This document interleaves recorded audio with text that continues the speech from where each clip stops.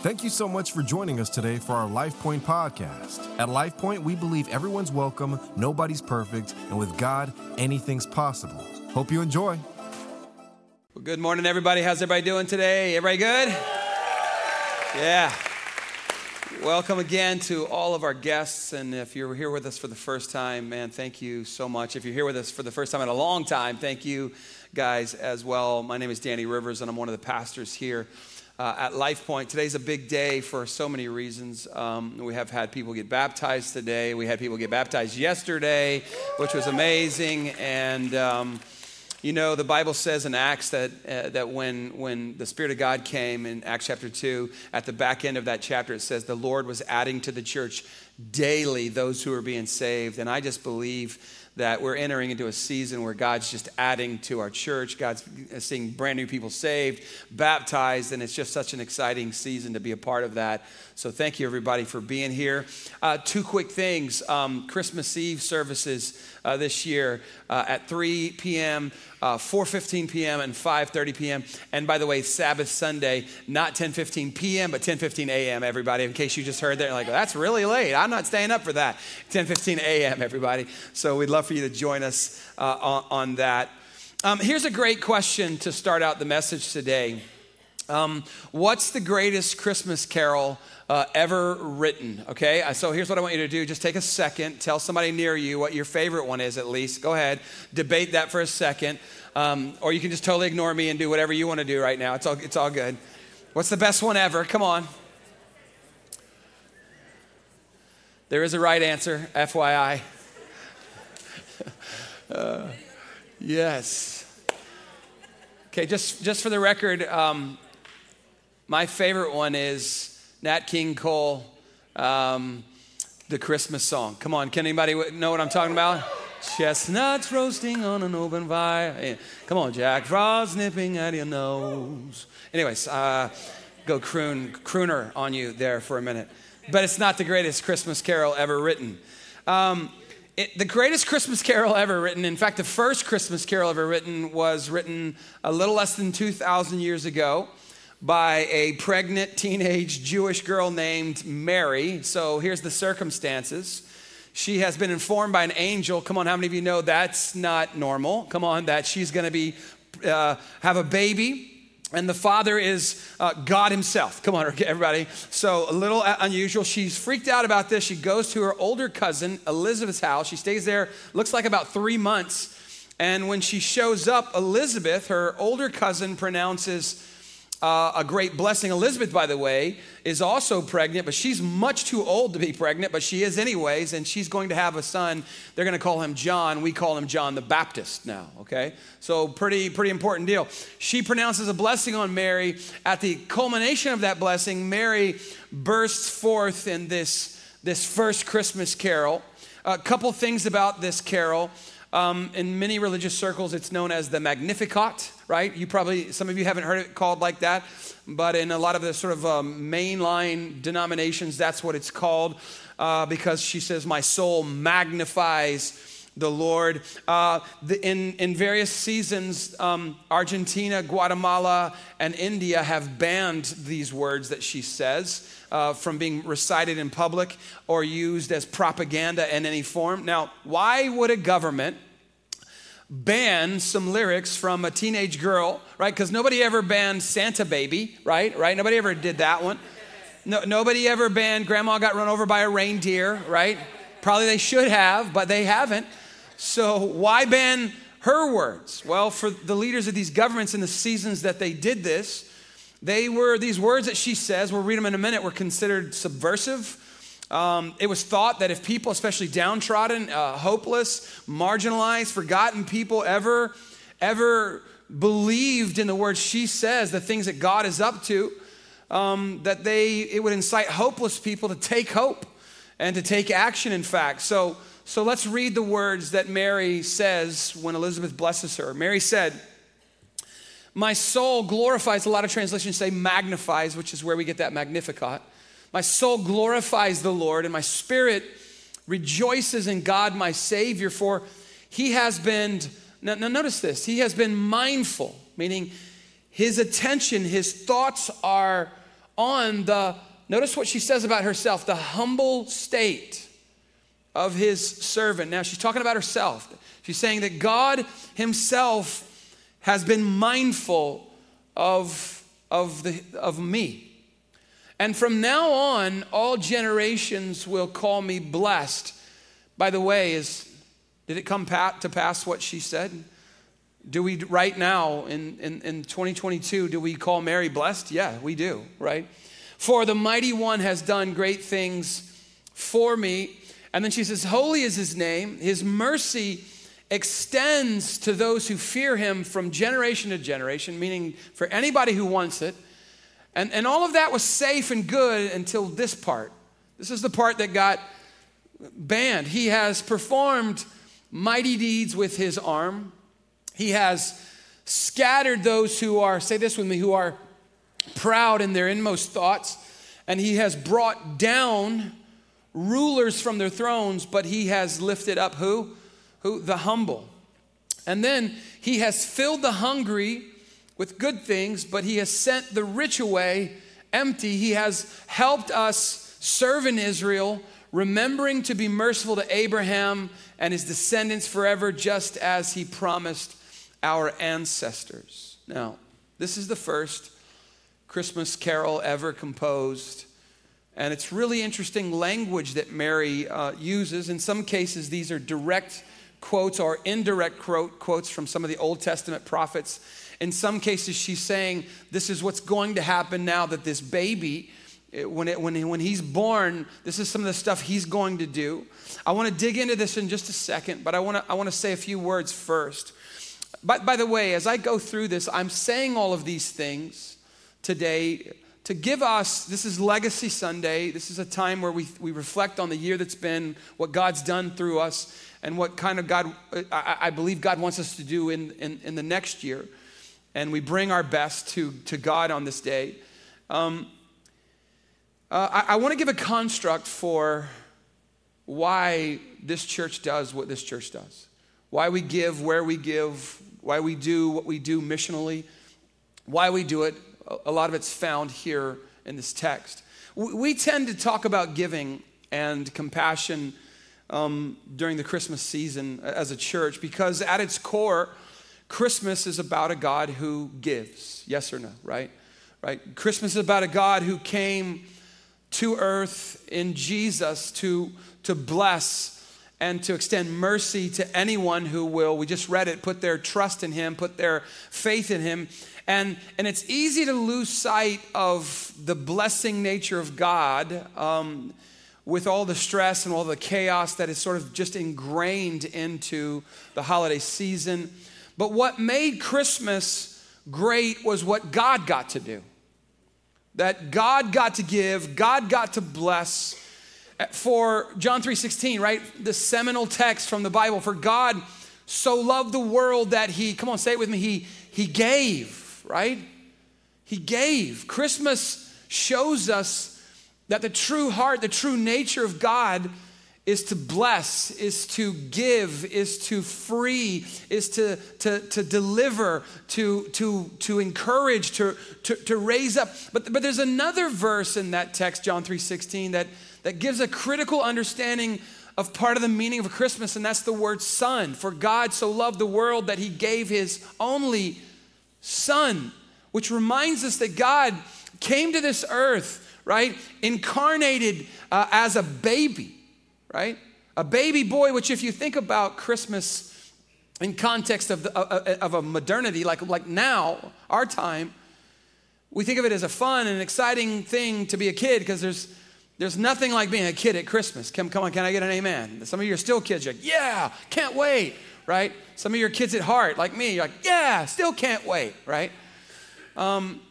So, we have these anchor memories from childhood that just we never forget. We forget a lot of things as we get older. By the way, if you haven't started forgetting things, 51-ish is where it happens, okay?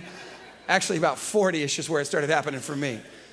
But one of my favorite memories, I think I was around 12 years old. My dad has me open this gift, and I felt like Ralphie. It was a gun, man. It was a .22 Magnum gun. Now, this is crazy because my dad not an outdoorsman, not a fisherman, not a hunter, never was. He's an engineer. He prefers inside. Y'all know what I'm saying? He's an inside guy. And so he didn't buy it for my older brothers. My sister didn't get a gun. For whatever reason, Danny got a gun, right? And so it's why I am who I am today. Be hunting and knifing, anyways. I'm like, Ralphie, I take the gun out to the woods. We lived out off Marbach. There was nothing out there in those days. I draw a little target on this paper plate, and I take it out there. I put it from about here to where that back wall is. And this is why this memory is so powerful. I'm aiming to shoot my very first bullet out of this little .22 Magnum gun, and out hops Thumper. Right there, man. What's a brother supposed to do? I didn't go to bring the meat home for Christmas, but there it was. So some of you are like, I don't like this guy. Thumper went down, everybody. Thumper went down. I'm sorry. It's painful now to think about it. I like Thumper, but he was there. And I brought home the meat, and so I was like, Mom, I'm Davy Crockett. My very first bullet out of this gun. I've never shot a gun before in my life, but look how I was rubbing it on my brothers. Like, I didn't get a gun, and y'all don't have these kind of skills. They went into the military. I went into the Lord's army. They probably needed the gun. I didn't. Kids at Christmas, man, like that's the memory. For me, of all the presents I got, I don't know why that's the one I remember, because of Thumper. He gave his life for Christ. I'm sorry. He didn't. It wasn't for Christ. Nothing like being a kid at Christmas. It's a time of hope. It's a time of joy. It's a time of celebration. It's fun. It's laughter a lot of times. But the first Christmas was nothing like that. I think it's important that we kind of dig into this. It's hard for us to imagine what that day was like because of how we've tended to romanticize it now all these years later. It's like the birth looked like, a display at Pottery Barn, right? Like this perfect little thing, but it wasn't this perfect little thing. Instead, we have to imagine a small enclosed space, probably a cave of sorts, filled with farm animals that are not perfectly clean. Come on, everybody. Like then add a teenage girl who's in labor, but who has ridden a donkey for several days to get to this place. There is no epidural. Ladies, come on, you can feel the pain of this, right? There is no bed. There is no OBGYN, docs. There is no comfortable bed that can go up and down, right? It's just there. First Christmas was messy, surrounded by family dysfunction. Joseph marries her, but he's not the father of this baby, and it's a weird whole deal for him and all of his family, and things don't get any easier after Jesus is born. Jesus' life is immediately in danger. And I just want you to know why he was in danger right out of the gate. When Mary sings this song that we just read, everybody knows who's in power, right? Sent the rich away empty, filled the hungry, brought down the prideful, right? Everybody knows who the king is. The king is a man by the name of Herod. He was called Herod the Great. We know a great deal about him, particularly because of a Jewish historian named Josephus, who has written great details about it that we can read anytime you want, right? He's given the title King of the Jews 30 years prior by the Roman Senate, and he had to fight to keep that title because kings rose, kings fall, right? There was Julius Caesar. He had hitched his star to Julius. Julius gets assassinated by Mark Antony. Antony gets overthrown by Caesar Augustus. And so all through those transitions, Herod hangs on to his power because he knows how the things work. He's married to at least 10 wives, maybe 12. He has 43-ish children that we know of. All of his marriages were politically motivated. They were about holding on and hanging on to power. He had one wife that Josephus said he loved. It was Miriam, but he was really strange with Miriam. She gave him 5 children in 7 years. He didn't trust her, so he had her executed. He didn't trust his mother-in-law. He had her executed. Fellas, no ideas on that one, right? He had 2 of his brothers-in-law executed. He had 2 sons that were born to him by Miriam. He thought they were getting a little ambitious. He had them smothered. Come on. His barber stuck up for those babies, those boys. He had the barber taken out. On his deathbed, he has one of his other sons in prison. 5 days before he dies, his son in prison doesn't know that he's not dead yet. He asks the guard he tried to bribe him to let him out. The guard tells Herod. Herod has him executed. This is the guy in power when Jesus Christ is born. He wants to be known for huge building projects. He had a nickname. It was called Herod the Great. Guess who gave him that name? Come on, he did, right? Right. Part of why the temple was so controversial in Jesus' day is because it was Herod who built it. It was called Herod's temple, not the temple of God. It was Herod's temple. He built it on the back of the poor. His taxation, his economic policies crushed the people in Jesus' day. So when you read the Gospels and you see all these parables about a rich man went away, a landowner went away, he came back. When you see all these parables, the reason Jesus brings these parables to light is because that's the economic reality of the day. The people, particularly people like Mary and her family and Joseph and his family, they've had their ancestral land taken from them by the Romans and by the wealthy Jewish people. They had become peasants, serfs in a sort of fiefdom. The wealthy, particularly Herod and his sons later on, were bloated economically on the backs of their suffering. Fabulously wealthy, Herod the Great, king of the Jews. He knows how it works. He watches them rise, he watches them fall. He sees people come to power, he sees them come. Through it all, he hangs on all the way, outsmarting, outfoxing, out-intimidating. He knew, which brings us to the next text, Matthew. After Jesus was born in Bethlehem in Judea, during the time of King Herod, now you know who he is. You know what he's about. Magi from the east, these are the wise men. We talked about them last year. Came to Jerusalem and asked, where is the one who has been born, not gifted, but born King of the Jews? Problem, there is already a King of the Jews. Name is Herod. Where is the one who's been born King of the Jews? Now just get this, they walk into this town, the Magi. We don't know what we call them the three wise men, but there might have been 20 of them. There's no saying that there's three, right? There could have been any of them. Huge entourage, wealthy. They're making a big splash as they roll into Jerusalem. They're asking everybody, hey, where's the one? Where's the one? They assume everybody knows what they know. We've been following this star. It's led us here. Where is he? We saw a star when it rose and we've come to worship him, right? Now, these strangers come and they ask, where's the one born King of the Jews? But this is a political title. Nobody gets born the King of the Jews. It's Herod's title. It cost him blood. It cost him a lot of intrigue. Then these strangers show up and ask, where's the one born King of the Jews? Which is why this next verse says, when King Herod heard this, he was what? Disturbed, and all Jerusalem with him. Because if Herod ain't happy, ain't nobody safe. You see this? Sorry for my poor grammar, all right? Meanwhile, Mary, little Mary, hanging out with Elizabeth, sings her song, he has scattered those who are proud in their inmost thoughts.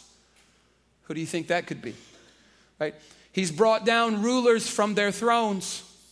Who's on the throne? He sent the rich away empty. Who's rich? See, nobody's singing that song. Bing Crosby's not on the radio singing, he sent the rich empty, right? Right? So when Herod hears this rumor that the true King of the Jews has been born, he seeks to find this child and destroy him. When he can't find him, he has his soldiers going in around Bethlehem and orders that all the boys 2 years old and under are killed. There was a cry heard, a wailing heard from Bethlehem. And Mary and Joseph have to flee to Egypt. The first Christmas was not like the ones we experience. It was marked by, in this case, violence against children. And for Jesus, life doesn't get any easier after that, right? His family has to flee to Egypt. They have to go as foreigners into a foreign country. Nobody's waiting for them there, right? Which isn't easy. Growing up isn't easy, right? Especially for children in Jesus' day, first century. There's all this history about this. Children were not seen as a delight or as joy like they are now. The fathers had the power just to take them and go, I don't want this kid, put him out in the street. They would take them to the forum, the Roman forum. They would abandon them there. People could come and take the kids, do with them whatever they want. And it was against this situation that Jesus is born in Bethlehem. Now, I bring this up, and I'm going to make this a little clearer, I hope, before we get done here. He has lifted up the humble, Mary says, and he has brought down the proud.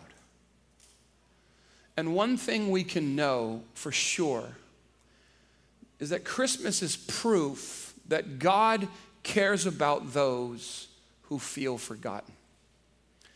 Think about the Annunciation, we call it, right? When the angels come and declare, glory to God in the highest, who do they do that to? Shepherds, the lowest of the low in that society. They're the first to hear the announcement. Think about Mary, Elizabeth, both of them self-describe. If you read Elizabeth's words, she calls herself humble, like she's blown away that God would bless her with this little baby boy. She's blown away, the humbleness of it. Think about where Jesus is born, Bethlehem. Like, think about the worst small town around here. Don't say it because somebody's from there. You'll offend them, right? But think about that. That's what Bethlehem is. It's nothing. It's a nothing town in the middle of a nowhere kind of a place. And think about this. Caesar Augustus, who's in power when Jesus comes, he makes a decree that all the world be taxed. But the whole point, Caesar doesn't know this. The whole point is to move one little couple, Joseph and Mary, to Bethlehem so that the words of the prophet Micah, who said that the Messiah would be born in Bethlehem, the whole world gets moved around so two unknown people can go end up having a baby in Bethlehem. God moves the whole world so two people will get where they're supposed to go. Christmas shows us that God cares so much about the so-called little people. In fact, I read this morning, so I had him put it in here. And just look at this. Luke 3, in the 15th year of the reign of Tiberius Caesar, so this is the guy who's ruling the world, when Pontius Pilate was governor of Judea, Pontius Pilate, Roman, is ruling Judea, right? Herod is the tetrarch of Galilee. This is Herod, the one before. This is his son. Herod, tetrarch of Galilee. His brother Philip, tetrarch of Iturea and Trachonitis, and Lysanias. These are all, by the way, sons of the original Herod the Great. Tetrarch of Abilene. During the high priesthood, he's going to make us know who the rulers of the religious elite are, of Annas and Caiaphas. And so Luke is very careful to tell us who's in power in the world, in the country, at the governor level, and even in the temple. Here's all the people who are in charge, and notice what he says next. And the word of God came to John, not to them, not to him, not to all the famous, powerful people. The word came to John, son of Zechariah, son of Elizabeth. Where was John? In the wilderness. Luke says, here's all the people in power in their fancy palaces and all their fancy things, but the word of God bypasses all of them and comes to little John, who's out eating bugs in the wilderness.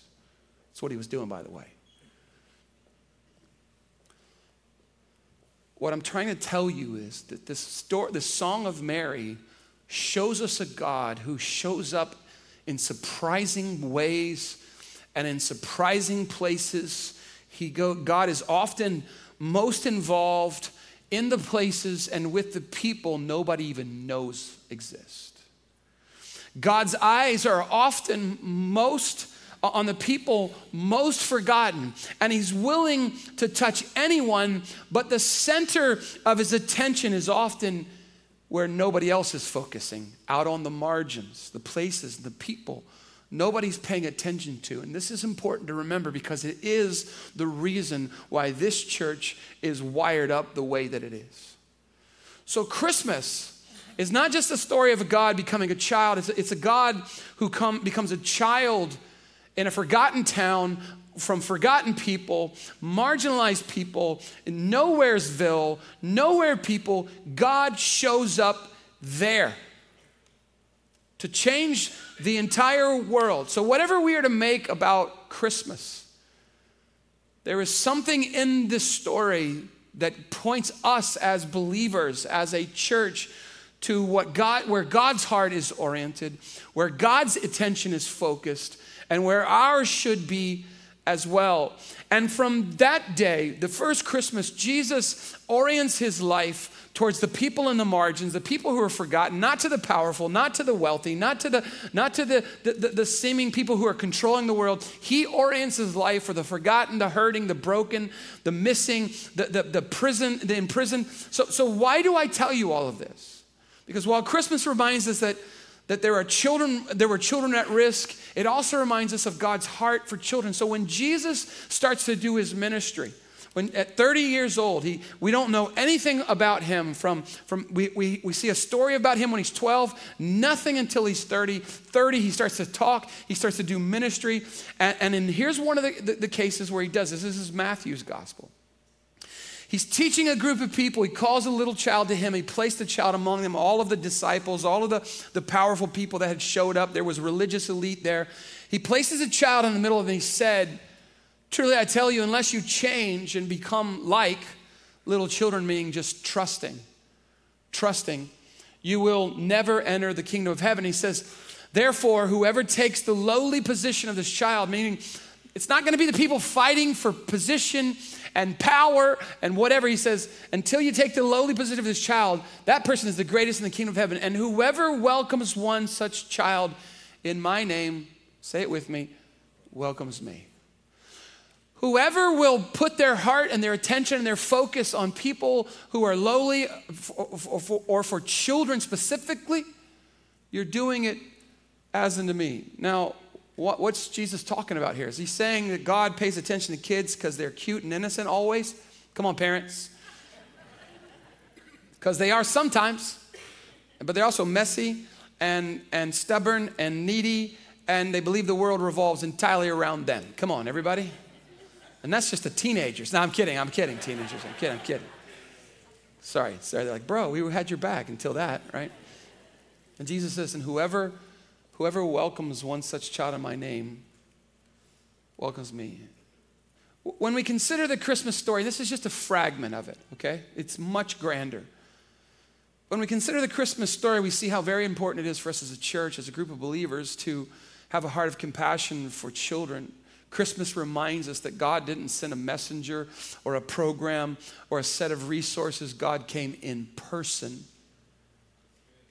God came in person. He didn't just send money. He didn't just send out resources. He came in person to rescue and redeem lost sons and daughters. And Jesus says at one point in Matthew's gospel, Matthew 25, he says, and whatever you did for the least one of these, you've done it for me. So Mary sings her song, and her first Christmas carol indicates why Jesus is coming. He's coming to make the wrongs right. He's coming to help the poor and the forgotten and the marginalized. He's coming to fight injustice. All of this kingdom language up there coming down, changing the world as it exists, right? And see, initially there were only two people in the whole world who understood what was going on.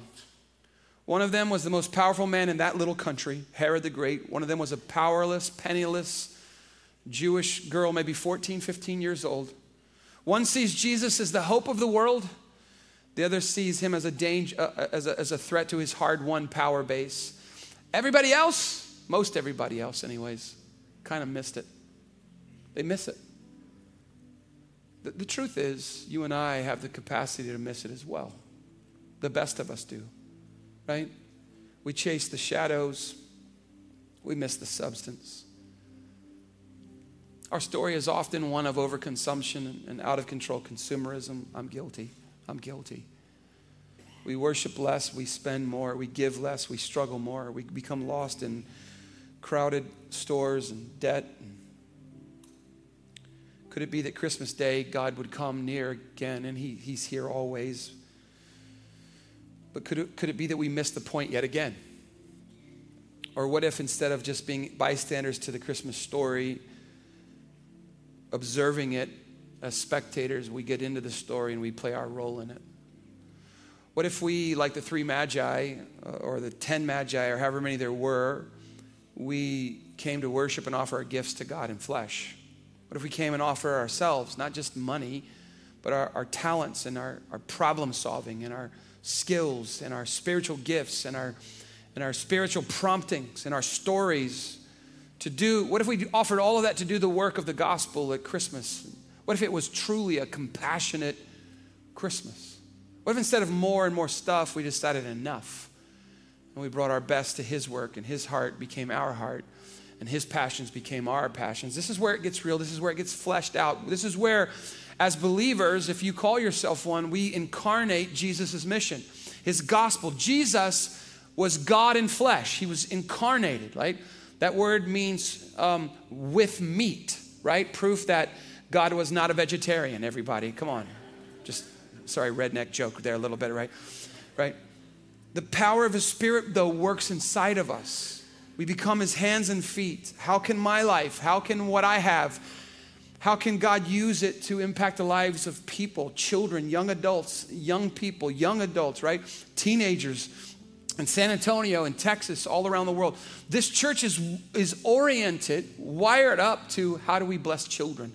How do we bless teenagers? How do we disciple young adults? How do we help the next generation? How do we do that? How do we get better at that? What do we do? What do we need to spend? What do we need to buy? What do we need to build? What do we need to do so that what God's heart is becomes our heart? And that's what's at the heart of this, of all of this.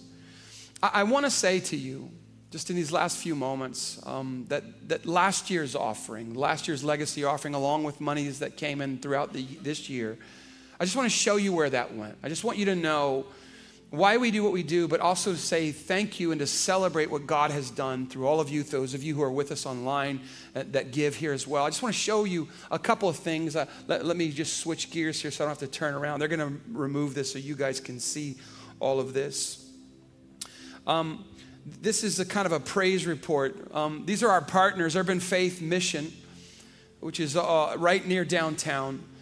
Through Fill a Backpack, we sent 110 backpacks filled with school supplies that cost about $50 a piece, each one. You guys did. This is the impact of this church. Fill a Bag, Thanksgiving dinner, 141 families. But actually, more came in after we made this artwork, and it was quite a bit more than that you guys gave. $50 again per bag. Serve Day, 60 hours of LP manpower. We gave them $14,900, and in addition to what you guys gave through those backpacks and stuff, it was actually $26,905. Agora, Serve Day, 120 hours of manpower there, just helping them do the stuff that you guys did. A lot of you were there. $11,000 in cash, $11,128 given to their mission. San Antonio Food Bank, you guys right at Easter gave $5,000. We sent that to them. That buys tens of thousands of pounds of food. Plus you brought in a ton of food, literally tons of food. Carlos Coon Elementary, we served there. 75 hours of manpower. We sent 25 Thanksgiving bags there, 30 backpacks filled with school supplies. Southwind Fields, which is run by Leslie, who's been part of our team for many, many years. We've given $5,600 to support their mission. It's a wonderful mission. Daily Bread, they work with young adults, by the way. Daily Bread, Serve Day, 90 hours of LP manpower. Sam Ministries, Serve Day, 90 hours of LP manpower, and I was there with that team. It was amazing. $441 given that day to do what we did. Home Church, last year we were talking about doing a brand new campus, starting a campus down the road of Life Point. We had a building secured. We were ready to go. You guys gave towards it. We went to go start getting ready for that. The company pulled the building back. We're like, we don't want to do this after all. It caused us to pause. We prayed about it. We met as a team, and we realized it wasn't what God wanted us to do. We thought it was the plan. We will still do it someday. It wasn't the plan, but we were like, we took up money. We got to do something. And so we went all in with Home Church. These were people that were part of our church. They went out in October, started a brand new church. We gave them $17,500. They had 150 people at their launch in October, brand new people. They baptized 5 of them that same day, which was amazing. We also gave $13,000 worth of equipment, trailers and gear, and sent people to train. So $30,500 to Home Church. Thank you, by the way, very much. The Good Hood, which used to be called S.A. Hills, we just gave them a check for $3,500 this week to help with their affordable Christmas program. The Pregnancy Care Center, we're just starting to get involved with them, and we're going to get for when parents and when young women have an unexpected pregnancy, but they want to keep that child. We're there to help with them. Our partners nationally, Cru, Campus Crusade for Christ. We sponsor a guy named Jake Ash, who's a missionary in New York City to college kids. He's doing a fantastic job. ARC, the Associated Related Churches, $4,800 given to support the launch of new churches. Tony Miller is our missionary in Lithuania. $12,400 that we've given, and much of that turned into a rescue mission for Ukrainian refugees. Convoy of Hope, which is another partner, $3,000 to given to support hurricane relief in Florida just a month or so ago. Our global partners, Imus Home in the Philippines, we've given $48,400 this year to support their mission there. 119 gorgeous kids that are getting everything they need. Centro Cristiano Renacer, I don't know if I said that right, in Costa Rica, $12,500 to support their mission. Rise Haiti, this is our partner, Benit June, who was here back in October, $16,243 given to support their mission. Doug Pittman, missionary to Ukraine, he had a trip, he lives here, but he goes over there. We gave $2,000 to help him. $3,000 to Hunter Harrison, whose family is part of this church, as he went to Ukraine. World Vision, we support 2 kids at World Vision, $1,200. One Child Matters, this is all of you, 56 children, $39 a month, that's $26,000 a year. You add it all up together, and it's $220,000, the impact that this church has made in this city, in the state, around the world. Thank you, thank you, thank you, thank you, thank you, thank you, thank you. Why? Why? Because God so loved the world that he gave his only son, that whosoever should believe in him, children, young adults, anybody, would not perish but have everlasting life. All of this because Jesus Christ came. He showed us that his heart, that his attention is on the people that are often forgotten by others. So we also have our hearts and our attentions and our focus on the same people that Jesus had. Does that make sense, everybody, why we do what we do? 2 other things, and then Pastor Andy's coming to just wrap it up. As we look forward to next year, like today people will give. There's no pressure, by the way. There's no pressure ever. God may put pressure on you, but it won't be coming from me, okay, everybody? But if you give in the legacy offering today, 2 things that we're really kind of focused on for the year. Number 1, Imus Home. Imus Home is a home for 119 children. I got to go in October. You've heard me talk about it. It was amazing what God's done, what God is doing there. We're going to be a bigger part of that in October, the 23rd through the 30th. We're going to go. You're welcome to come with us. We'll give you more information about that. One of the things that I want to do is I want to do a 5K run for Imus Home. They do it in Houston, where Imus Home was birthed. They raise about $100,000 through that. We probably won't get there right out of the gate, but I'm going to ask a bunch of you to help us to do a 5K run and get all your friends out. And I'd love to raise an additional $25,000 or $30,000 just for that. But it won't even come out of our pockets. We're just going to raise it through helping. But there's a community center that got started this week. I've told you about it before. I saw pictures of it going up. It's already going up. It's tall. It's gonna be able to serve 400 additional children, not orphans, but kids from around there. It's a very poverty-stricken area, and we're gonna be able to bring food, clothing, medication, eyeglasses to an additional 400 kids. And most importantly, we're going to be able to tell them about Jesus and how very much he loves them and how he has a plan for their life and how he wants to rescue them and redeem them.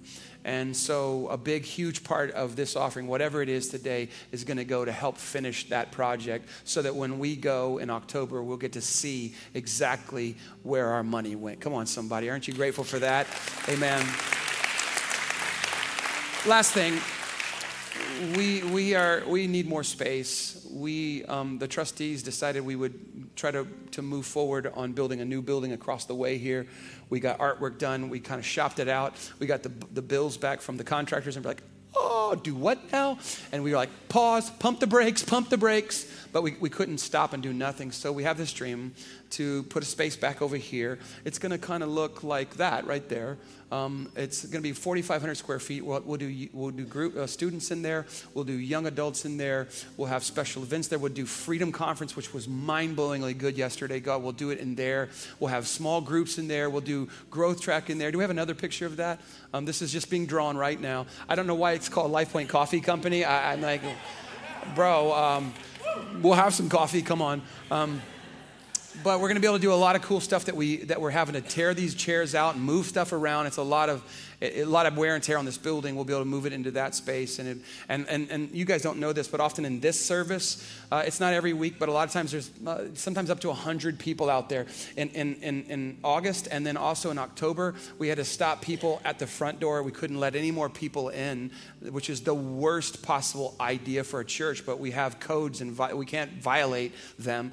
And we literally said no more room. So this would help us be able to have, when we're in those seasons when we're overflowing, a much, much better space than, come on, our lobby for people. If you're out there today, we're thinking about you today, okay? We're gonna do this. So this is what we're gonna do.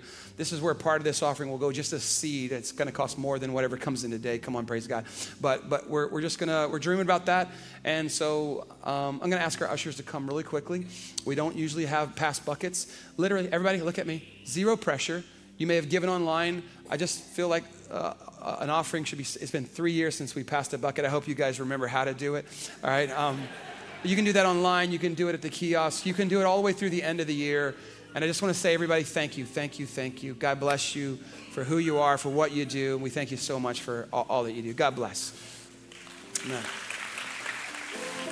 Hope you enjoyed the podcast today. If this ministry has impacted you in any way and you'd like to help us continue to reach others, please visit lifepointsa.com/give to make a donation. We hope you have a great rest of your week, and we hope to see you soon at one of our Sunday worship experiences. God bless.